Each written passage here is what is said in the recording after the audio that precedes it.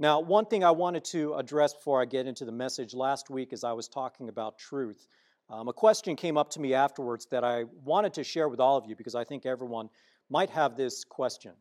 I had talked about the topic of demons, and I had mentioned that you just need to focus on doing God's will. And one of the examples I had provided is that you don't need to go seeking out demons to do battle with. And I said that because the Bible nowhere commands you to do that. Nowhere. It never commands you to go looking for demons. In fact, very much the opposite. It commands you to keep your eyes on God. Keep your eyes fixed on Jesus Christ, upon God the Father. To focus on demons and the activity of Satan is actually one of the schemes of Satan and the demons. He wants you to focus on him. He wants you to come looking for him. And trust me, if you try to do battle with him on your own strength, you will not stand a chance. So the question came up, well, what happens when I do come across demons? What do I do? Obviously, I'm not going to try to seek them out, but what if I come across them? Well, my advice to you would not be all that different from my advice if you were to come across any unbeliever. Remember that you have a soul that you're dealing with in front of you.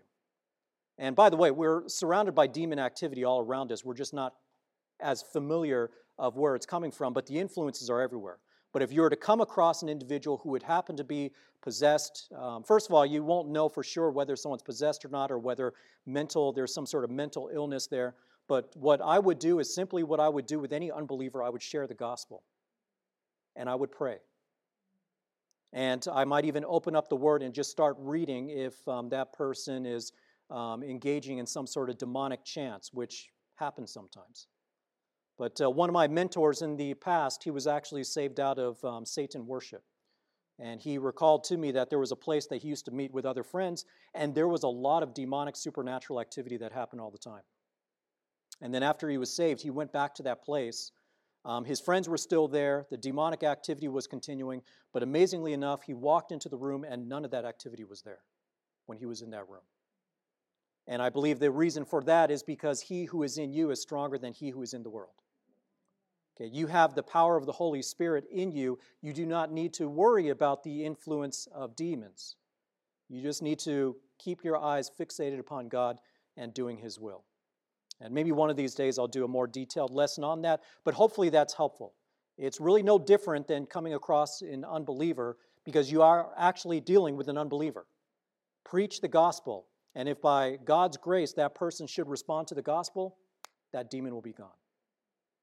And if not, preach the gospel anyway, pray for that person, and you never know what kind of seeds God is planting through your work. All right? So as we come back this morning and we consider this topic of the breastplate of righteousness, I think about what's going on all over the world today.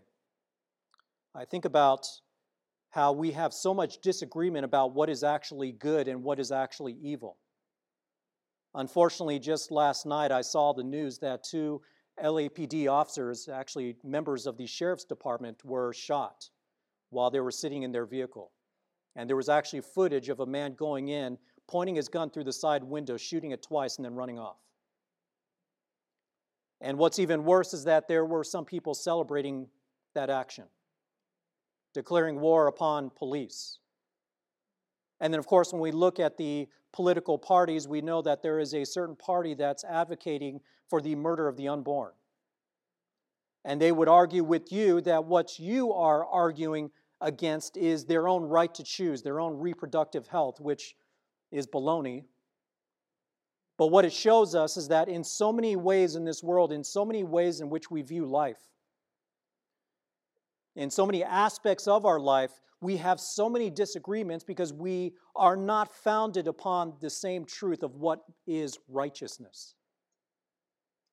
If you've ever read through the Old Testament and you read through the book of Judges, you will see that during the book of Judges, which takes place over a time span of approximately 400 years, that nation of Israel spiraled downward further and further and further and further until you get towards the end of the book and they're committing the sins of Sodom and Gomorrah.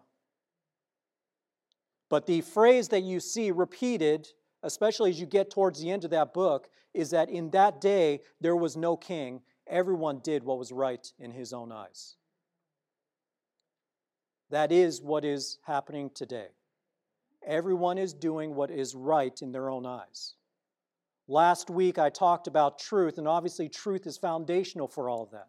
But more specifically, the truth teaches us what is right. And it's not about what is right in my eyes or what is right in your eyes. It is about what is right in the eyes of our Lord. And we know God the Father, God the Son, and God the Holy Spirit are perfectly united in all of this. And so as we come to this lesson this morning, we take a look at the next element of armor, which is the breastplate of righteousness. This is part 5 of this series, and this will probably go somewhere around 10 weeks total. There'll be 10 parts to this. But we're looking at part 5. This is Ephesians chapter 6, and actually that should be 14b, not 15a. 14b.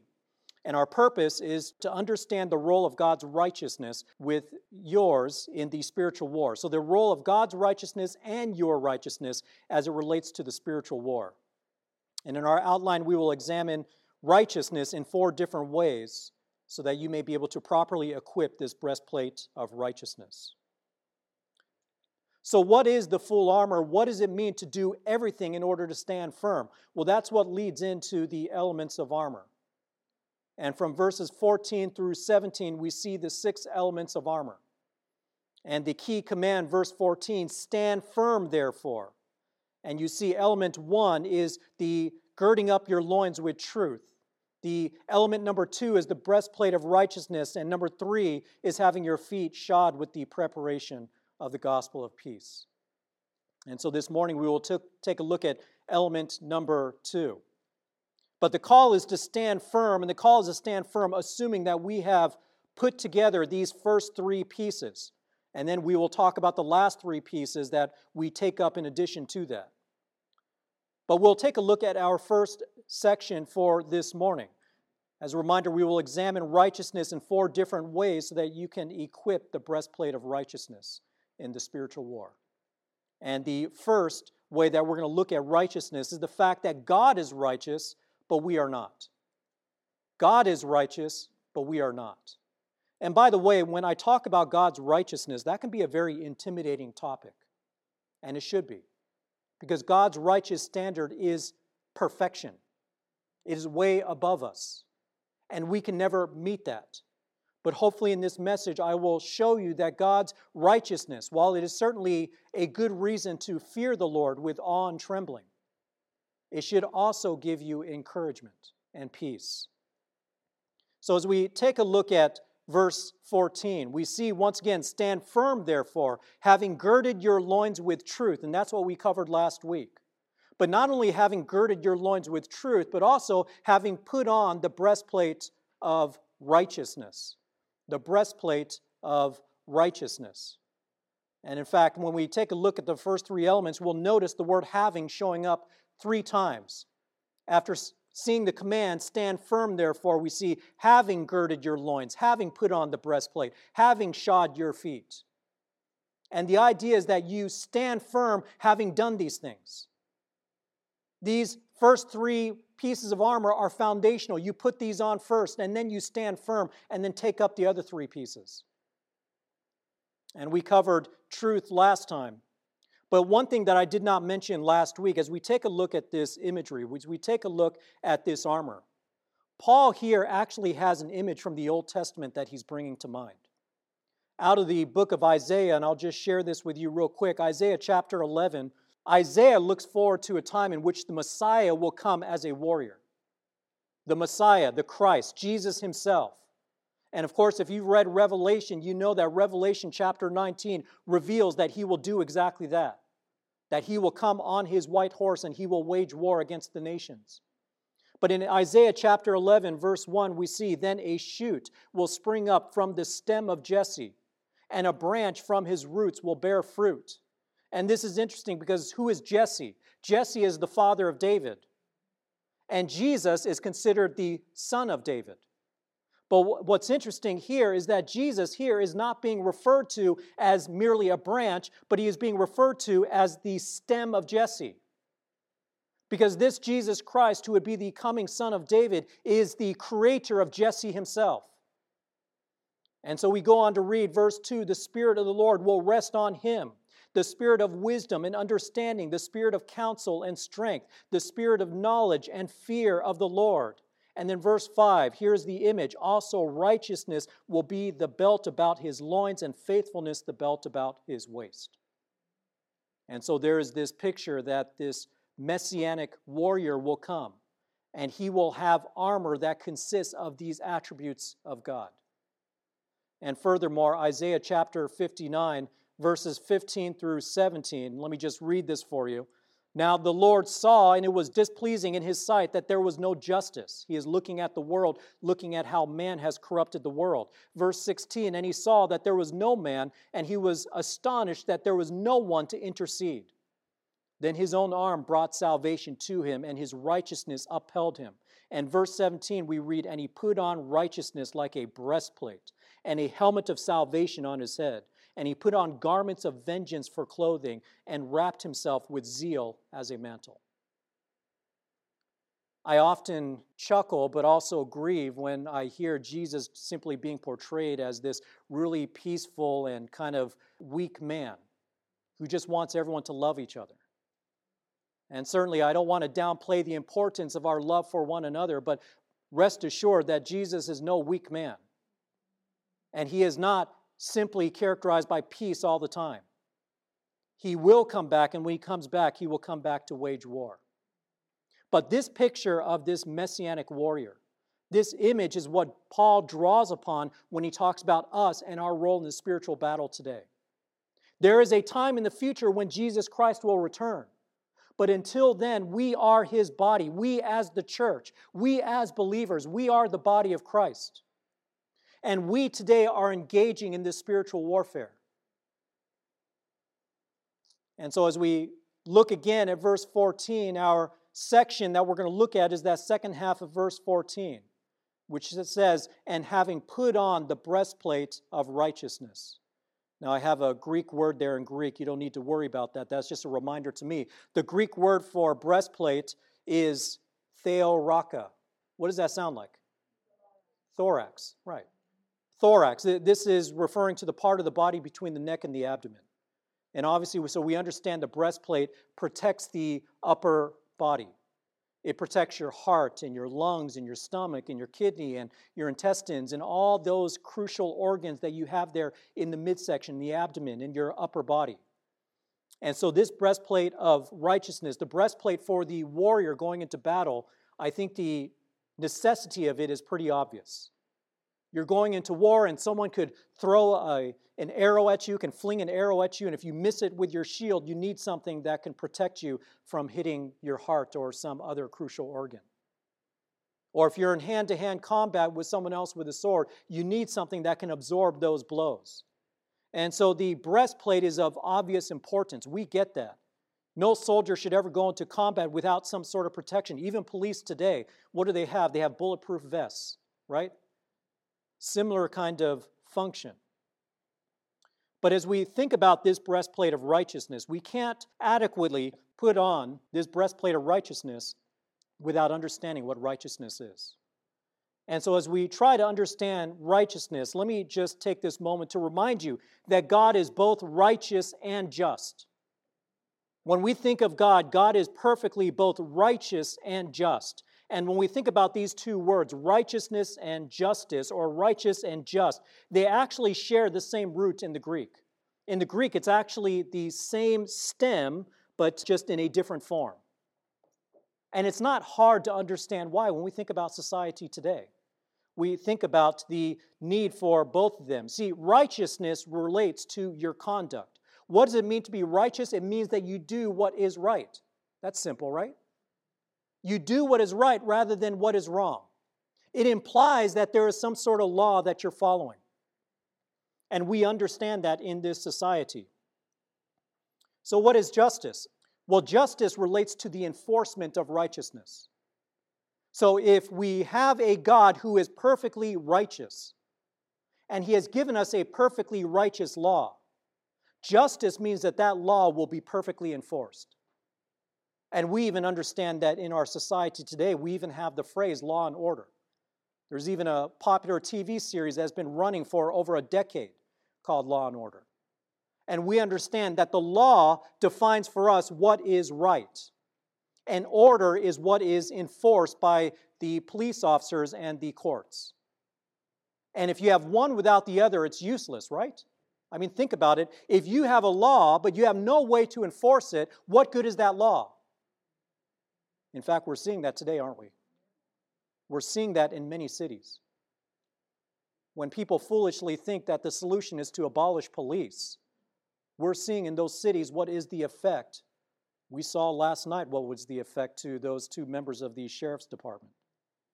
So law and order, you must have both a righteous law as well as the ability to enforce it, to be able to spot those who break it and to bring them to justice and enforce it. In fact, we even use that word, justice is done.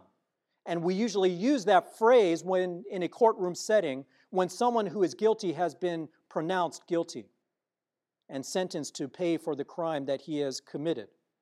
There is one more related word, and this is going to be important for some of the passages we look at, and that's the word justify. Obviously, justify and justice sound very similar in the Greek. Once again, it is the same stem. There is the word justify and justification. And when we hear this, the idea I want you to have in your head is that God is our judge. God is our judge, and being a perfectly righteous and just judge, He will give the verdict that you fully deserve. And God will either find you to be guilty and unrighteous, which is true for all of us who do not confess the Lord Jesus Christ, or He will pronounce you to be righteous and innocent. And to pronounce you as righteous or innocent, that is what the word justify means. So when we talk about justification by faith, we're talking about the fact that God has pronounced you righteous on the basis of your faith. But that brings up an interesting question when we think about true righteousness. Because when you think about the world today, you wouldn't call someone righteous someone who repeatedly broke the law and simply believed in something. Your greatest problem before God prior to Jesus Christ is that you are unrighteous. That is your greatest problem. And it is repeated everywhere in Scripture. And I will show you just a few examples. But in addition, I just want to point out that God's holiness, when we say God is holy, His holiness is often expressed in the fact that He is perfectly both righteous and just. That He is a God of perfect righteousness and justice. And that's what makes Him separate. That's what makes Him holy. That makes Him different from everyone on this earth. The only exception being His own Son, Jesus Christ, because He too was God in human flesh. And so when we think about God's righteousness, I just want to take you back to the Old Testament. And let me just read these verses for you from Deuteronomy chapter 4, verses 5 through 8. In the book of Deuteronomy, the nation of Israel, they had already been rescued out of Egypt. They'd already received the law. They had wandered the wilderness for 40 years because of their rebellion against God. God had raised up a second generation, and now finally they're going to go and take over the promised land. They're going to go into the land that had been promised to their forefathers, Abraham, Isaac, and Jacob. But He says this to them after providing them the law. He says, "See, I have taught you statutes and judgments, just as the Lord my God commanded me, that you should do thus in the land where you are entering to possess it." In other words, He is saying that I have given you this law of God, that you would obey this law when you go into the promised land. Verse 6, "So keep them and do them, for that is your wisdom and your understanding in the sight of the peoples, who will hear all these statutes and say, 'Surely this great nation is a wise and understanding people.'" And listen to this, the fact that Israel was expected to obey the law was to be a testimony to all the other nations. It was to be a testimony that they were wise and understanding. And as we continue on, verse 7 says, "For what great nation is there that has a God so near to it, as is the Lord our God whenever we call on Him?" And the fact that God was in the tabernacle, that traveling tent, He made Himself manifest through the Shekinah glory. And the idea is that when they went to worship God, they worshiped a real God and not just wooden idols. But then in verse 8, We conclude with this, or what great nation is there that has statutes and judgments as righteous as this whole law which I am setting before you today? You see, the law of God revealed to Moses showed the perfect righteousness of God himself. We know that God is perfect. We know that he is righteous. We know that he is holy. And in the Old Testament, they had the law to be able to see the level of holiness, righteousness, and justice demanded by God. That was God's righteousness revealed to them through that law. The problem is that righteousness set an impossibly high standard that we could never meet on our own. It demands perfection, and none of us are perfect. None of us. Even after we've been saved, we continue to stumble. But the difference between those who are saved versus those who are not is that those of us who are saved can equip the breastplate of righteousness and the rest of the armor of God. But as we go into Romans chapter 1, I'm going back to the New Testament because when we talk about righteousness, there is no book in the New Testament that talks about righteousness more than the book of Romans. If you were to read through Romans, just count the number of times that you see the word righteousness show up. It is absolutely central to the gospel. And in fact, in chapter 1, verses 16 and 17 specifically, this is Paul's thesis statement. You see, the first 15 verses of the first chapter, Paul is just giving an introduction, giving greetings, giving an update on his situation.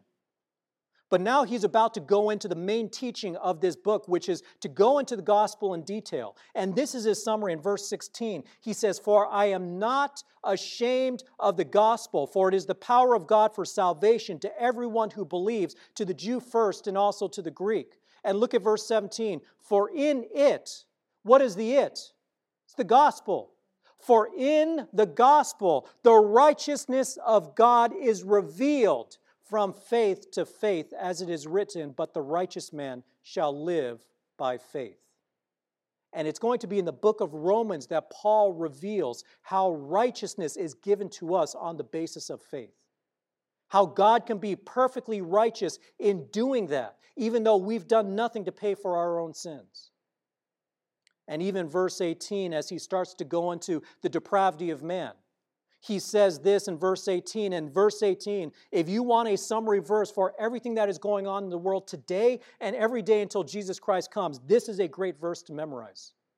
Romans 1:18, when God says, "For the wrath of God is revealed from heaven against all ungodliness and" what?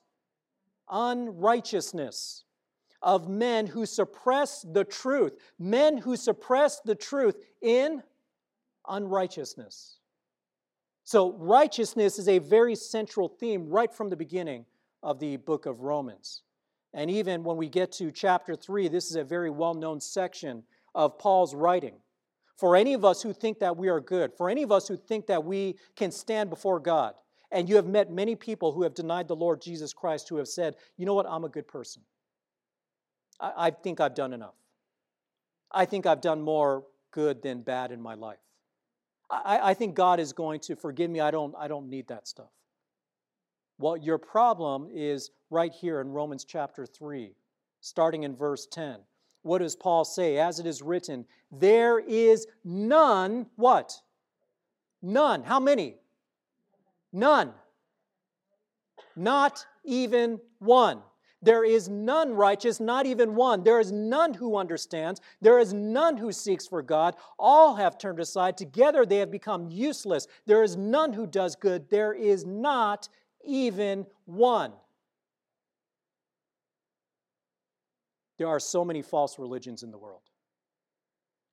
And I have unfortunately heard some people who call themselves pastors or preachers who will say that there are multiple paths to heaven. I've seen recent surveys that the majority, not the majority, but a large percentage of people who call themselves evangelicals, who call themselves Christians, actually believe there are multiple paths to heaven. Well, if there are multiple paths to heaven, then Paul is a liar. Because he says there is none who seek after God. And you have to understand this, even no matter how religious a person is, in their own religion, and no matter how devoted, no matter how devout they are to their spiritual walk in whatever it is they believe, all it proves is that they refuse to seek after the true God and that they believe themselves to be righteous by what they are doing. And as we get to Romans chapter 3, verses 19 to 20, you see from chapter 1, verse 18, all the way to chapter 3, verse 20, Paul is building a case that man is completely depraved. Man is depraved, can do nothing on his own power to prove himself righteous. And this is the summary statement after all that he has said across chapters 1, 2, and 3. In chapter 3, verse 19, he says, "Now we know that whatever the law says, it speaks to those who are under the law, so that every mouth may be closed and all the world may become accountable to God." No one is without excuse, whether you have heard the law of God or whether your conscience is the one that bears testimony against you. No one will be able to be excused before God. Verse 20, it says, "Because by the works of the law, no flesh will be justified." In other words, no one will be declared righteous in his sight, for through the law comes the knowledge of sin. And I am so thankful that the book of Romans did not end there. Because if the book of Romans ended there, you have no hope. You have absolutely no hope, because the only manifestation of righteousness given into this world was the law of God, and the law of God does nothing but condemn you. It tells you what a wicked sinner you are. It shows how rebellious we are. But that brings us to the second section. While we learned through these verses that God is righteous and we are not, God did not just leave us hanging there. God did not leave us to die, which He would have been just to do. It would have been perfectly just for all of us to be condemned to eternal hell. Let me say that again. God would have been perfectly just if He had sent us all into hell for all eternity. So when people start asking questions, well, why didn't God save this person? What about this person who hasn't heard the gospel? Listen, you are failing to recognize what it is that we deserve to begin with. We deserve hell. And as we see starting in verse 2, we will see that God declared us righteous by faith. So following those two verses in Romans where Paul says that no one will be declared righteous before God, we see in Romans chapter 3, verse 21, we read this, "But now, apart from the law, the righteousness of God has been manifested." Let me stop you right there, because up until now, the righteousness of God had only been revealed in the law. But what Paul is saying here is that there is another way that this righteousness has been revealed. And this righteousness, having been witnessed by the law and the prophets, in verse 22 says, "Even the righteousness of God through faith in Jesus Christ for all those who believe, for there is no distinction, for all have sinned and fall short of the glory of God." We are all sinners. We all fall short of His standard. Verse 24, being justified, in other words, declared righteous as a gift by His grace through the redemption which is in Christ Jesus. Amen indeed. God didn't stop with just His law, but He showed us another way of righteousness. That is why He sent His Son into the world. And there are so many Christians today, so many self-proclaimed Christians at least, who want to just emphasize God's love. God is love, God is love, God is love. Well, I will tell you, you cannot understand God's love unless you first understand His holiness, His righteousness, and His justice. And when we go back into the Old Testament, even before the Mosaic Law, even in the days of Abraham, God counted Abraham as righteous. Genesis chapter 15, verse 6. Previously, Abraham was talking to God about the promises, the Abrahamic promises, that he would be a father to a great nation. And Abram asked, "How do I know that these things are so?" God affirms him that He will make it come about, that he will bring his promises to fulfillment. And then in verse 6, we read this, then he, being Abram, believed in the Lord, and he, being God, reckoned it to him, Abram, as righteousness, simply because he believed the Lord. And that is the grace of God, that belief in the Lord will become righteousness for us. And if you want a verse to memorize that captures the essence of righteousness as it relates to the gospel, this is a beautiful verse to memorize. 2 Corinthians chapter 5, verse 21. 2 Corinthians chapter 5, 21. We read, he, referring to God the Father, made him, referring to Jesus Christ, who knew no sin, to be sin on our behalf. Let me stop right there. God the Father made God the Son, and God the Son who knew no sin, that is to recognize that he was perfectly righteous. There was no sin in his life. He never sinned against God. God the Father made God the Son, who was perfectly righteous without sin, to become sin on our behalf. And how did he do that? He did that on the cross. When he went to the cross, when he died on the cross. And it wasn't merely the crucifixion at the hands of men. It wasn't just the beating. It wasn't just the mocking of men. It was the wrath of God being poured down from heaven towards God his Son. It was when all of light went out and there was complete darkness for 3 hours. It was when Jesus Christ cried out, my God, why have you forsaken me? It was at that time that God poured out spiritual wrath upon his own Son. And Jesus Christ, his Son, who did not deserve that wrath, but voluntarily went to the cross to pay that price of God's punishment for the sake of those who would believe in Christ. That is the gospel.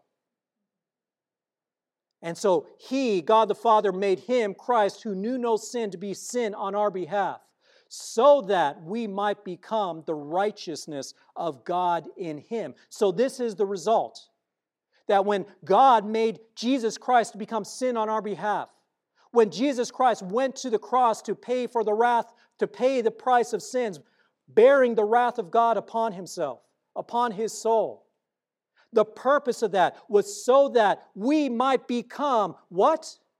The righteousness of God in him. What does that mean? That means when you put your faith into the Lord Jesus Christ, when God looks at you, he sees the righteousness of his Son. Because the sin that you bore was paid for at the cross.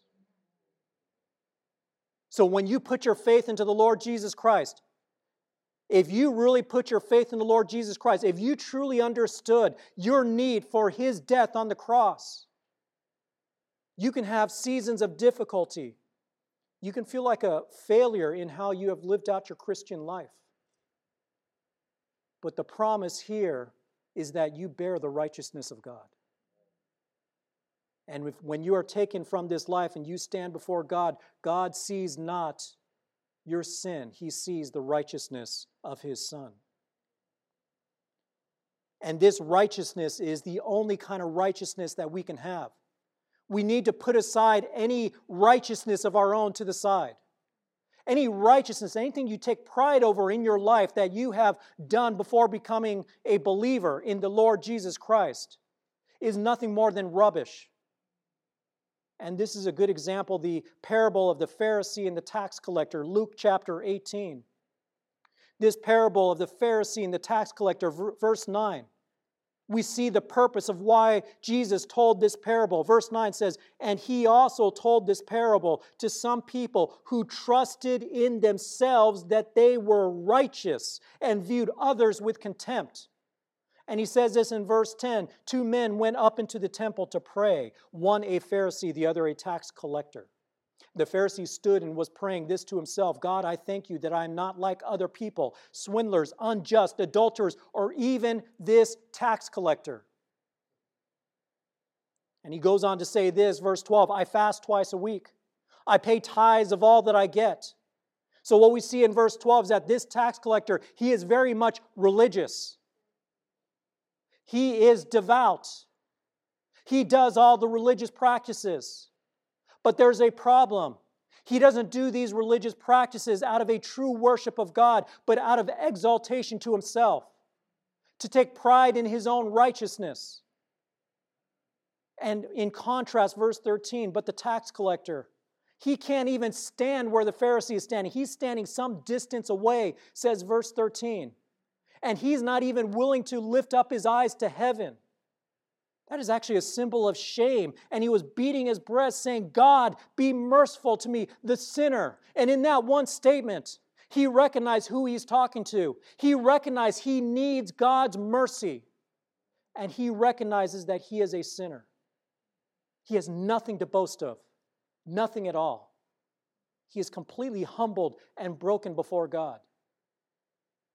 That is what God wants out of us. That we are broken, that we do not take any pride in our own works. And even now as Christians, even what you do for Christ should be for Christ and not for your own exaltation.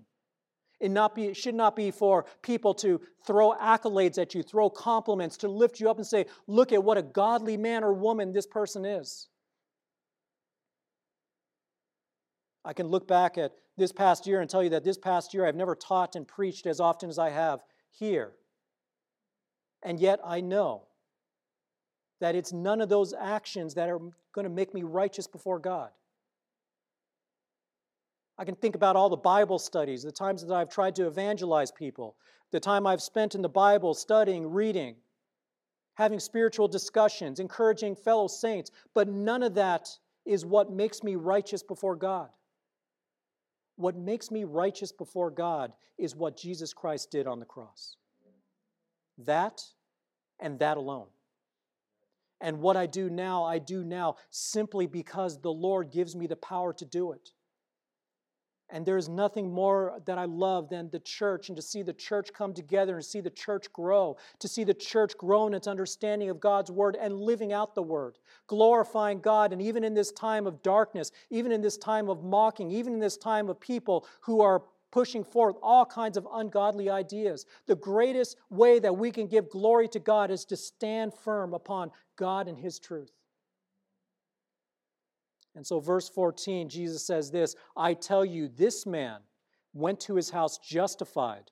In other words, he was declared righteous. Talking about the tax collector. This tax collector went to his house, declared righteous rather than the other, because everyone who exalts himself will be humbled, but he who humbles himself will be exalted. There is a time we will be exalted, but that time is not right now. That will come in the future when we are brought into the presence of our God. And as a reminder, Isaiah chapter 64, verse 6, you've probably heard this many times. When people talk about their righteous deeds, when they say, I think I'm a good person, I'll be okay, I don't need that, I think God is going to see that I've done more good than bad. This is a good verse to go to, Isaiah chapter 64, verse 6. Isaiah says this, for all of us have become like one who is unclean, and all our righteous deeds are like a filthy garment. And this word for filthy garment, this is much more delicate than what Isaiah is really referring to. But let us just say this. Whatever righteous deeds you have done before confessing the Lord Jesus Christ is garbage. It means nothing. And what is the difference between someone who doesn't know Christ that may do a good deed and someone who knows Christ that does a good deed? Well, the one who doesn't know Christ and does a good deed does it for their own. They do it in order to feel like they can earn their own salvation. They do it to help fill their own sense of righteousness. They don't do it for the glory of God. The Christian, the one who has confessed Christ, who does the same good deed, does it for the glory of God. That is the difference. And when you have kids, it's kind of like when your kids come to you and ask for money, right? You know, a lot of times when your kids, they come ask for money, they don't just come and ask for money, right? They come and they ask, how's your day? You know, I missed you. It's good to talk to you. You know, butter you up a little bit. By the way, can I have some money? Right? And you know the difference between someone who comes with that ulterior motive versus someone who comes and talks to you simply because they miss you. Right? Same action, but the motives make all the difference. The motives make all the difference. And so that brings us to our third section. The first was that God is righteous, we are not. Second is that God has declared us righteous by faith, that is through the gospel. But third is now that God calls us to live righteously. God calls us to live righteously. And we see this in Ephesians chapter 4, verses 22 to 24. We saw this earlier. I even brought it back up last week. And it's good to read it again. Verse 22, this is the put off and put on. This is the practice of a Christian, that we're putting off the old self, putting on the new. Verse 22 says that in reference to your former manner of life, you lay aside the old self, which is being corrupted in accordance with the lust of deceit. That's how we operated prior to Christ. And verse 23, and that you be renewed in the spirit of your mind. Very critical, the mind. And verse 24, and that you put on the new self, which is in the likeness of God and has been created in righteousness and holiness of the truth. So we see there once again the correlation between righteousness and holiness and how it's tied into the truth and how it's tied into this new self that you have. The new self that you put on says it has been created. It has been created not by you. It has been created by God. God has made you a new creation if you have confessed the Lord Jesus Christ. And you, as a new creation, you have been created in righteousness and holiness of the truth. But the idea that you're putting on this new self, that you're putting on this new creation that was created by God, the idea that you're putting it on means that your actions should start to change as well. You see, God looks at you and sees the righteousness of His Son, Jesus Christ, no matter what. But now for us, we have the opportunity to grow into that righteousness. We have the opportunity to become more like Christ. And that's what this idea is, putting off the old, putting on the new. This is an ongoing process where you're becoming more and more like the Lord Jesus Christ. And then Ephesians chapter 5, verses 7 through 9, we see righteousness show up once again. Verse 7 says, therefore, do not be partakers with them. This is in reference to those who walk in darkness. Verse 8, for you were formerly darkness. You were formerly darkness, but now you are light in the world. Walk as children of the light. And verse 9, for the fruit of the light, meaning that as you walk in the light, this is the fruit that should result. This is not how you earn your salvation. This is the fruit of that salvation. You see the difference? That this is not what you do to contribute to your salvation. Jesus Christ did all of that. But once you've been saved, this is the result. There should be a difference in your life. There should be a difference in how you walk. And he says the fruit of the light consists in all goodness and righteousness and truth. We saw that verse last week when we were looking at truth. The fruit of light is not just truth, it is also righteousness. It is righteous behavior, not according to the world standard. Not according to what you think God will approve without looking at the Bible, but it is according to God's Word. There are so many people, so many Christians I come across who do not read the Word and think what they are doing is righteous. They just say it's righteous because they know in their heart this feels good and God will approve it. You are doing exactly what the Israelites did in the book of Judges. You're just doing what is right in your own eyes and saying it belongs to God. You're doing the same thing as the Israelites before they were exiled out of the promised land because of their disobedience. Our standard of righteousness has to conform to the ultimate lawgiver. And it should really be motivated out of the love that God has shown for us. Take a look at Romans chapter 6, verses 17 to 18. But thanks be to God that though you were slaves to sin, previously we were slaves to sin, that you became obedient from the heart to that form of teaching to which you were committed, have been freed from sin, you became slaves of what? Righteousness. Righteousness. We are now slaves of righteousness. If you want to live up to the new creation that God has given you, You need to tap into the power that God has given you by the Holy Spirit and by His Word to live up to the righteousness that God wants us to live up to. And 1 Peter chapter 1, verses 13 through 16, Peter says this, "Therefore prepare your mind for action, keep sober in spirit, fix your hope completely." This is your future hope. Fix it completely on the grace to be brought to you at the revelation of Jesus Christ. That is talking about the return of our Lord. Verse 14, "As obedient children, do not be conformed to the former lusts which were yours in your ignorance, but like the Holy One who called you, be holy yourselves also in all your behavior." So in other words, Peter is calling us to be obedient, to be holy, to walk in a manner that glorifies God. For this reason, verse 16, "Because it is written, you shall be holy, for I am holy." And now that brings us to our fourth and final section. I know these are a lot of verses, but this is a big topic. As we get to the final section, we get to the breastplate of righteousness. We return back to our verse and we consider what this means to put it on. "Stand firm, therefore, having put on the breastplate of righteousness." Put on the breastplate of righteousness. There's been a lot of debate between academics and scholars and commentators. Is this talking about God's righteousness or is this talking about our righteousness? Well, certainly this is not our self-righteousness prior to coming to God. We know that. That's clear. But whether you want to make this about God's righteousness, and if you take this as God's righteousness, it means that God's righteousness protects you from the attacks of Satan. Or you can make this about the believer's righteousness, meaning that this is the righteousness that we are to live out.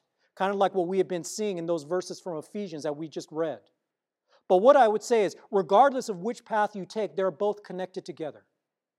They are both connected together. Because the righteousness of God is what allows you to live in righteousness to God. Your righteousness to God is not possible without God giving you His righteousness first. And certainly Satan can attack you from both angles. The schemes of Satan are legion. There are many. They are countless. And so I would say that we don't necessarily have to make too sharp of a division between one type of righteousness versus the other. But here's one of the implications.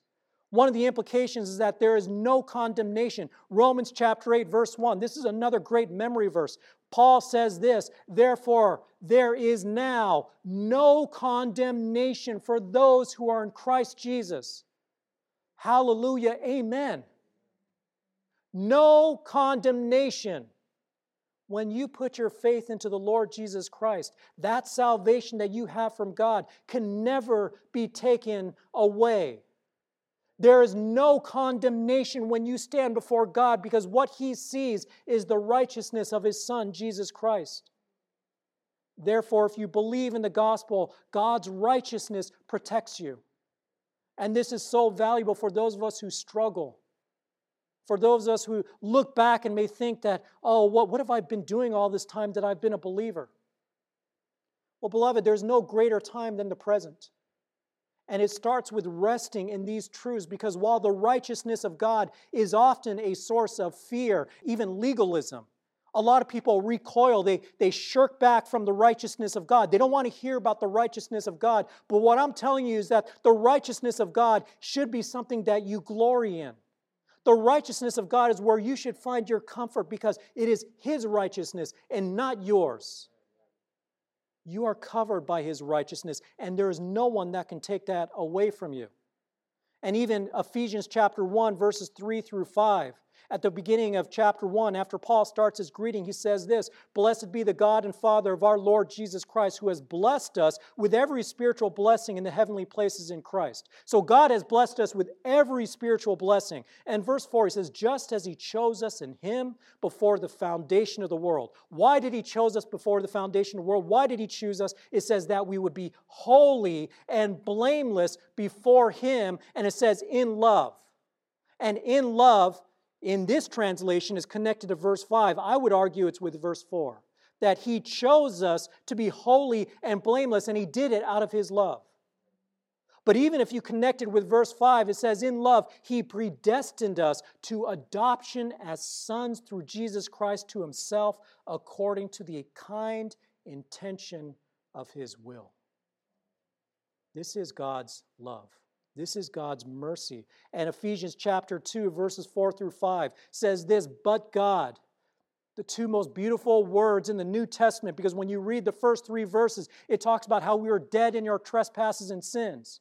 Verse 4 says, "But God, being rich in mercy, because of His great love with which He loved us, even when we were dead in our transgressions." In other words, we were dead. We did nothing to make ourselves righteous. Even when we were dead in our transgressions, He made us alive together with Christ. By grace, by the gift of God, you have been saved. This is the love, grace, and mercy of God. And you cannot fathom this unless you understand God's holiness and righteousness and justice. That is the whole point of John 3:16. "For God so loved the world, He so loved the world that He sent His only begotten Son, that he who believes in Him will not perish but have life everlasting." Believing in Christ because of His righteousness, that is the gospel. And so when you share the gospel with others, you want to help them understand their need. You want to help them understand their unrighteousness before God the Father.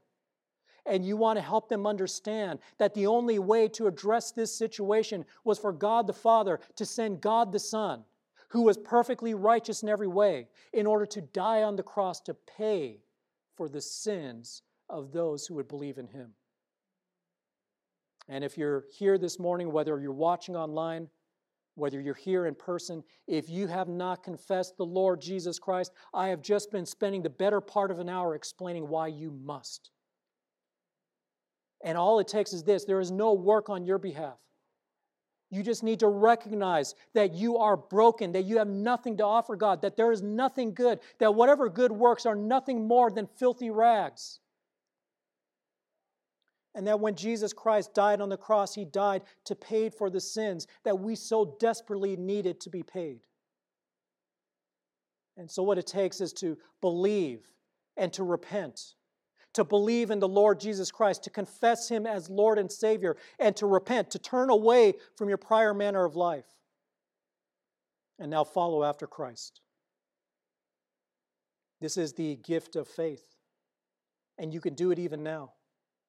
You can do it where you're at. And if you're here, you can talk to me. You can talk to any one of the deacons. If you're online, come by the church. Give us a call, write to the church. We'll set up a time with you. We'd love to talk to you about this, but this is such an important message, and righteousness is right at the center of our need in the gospel.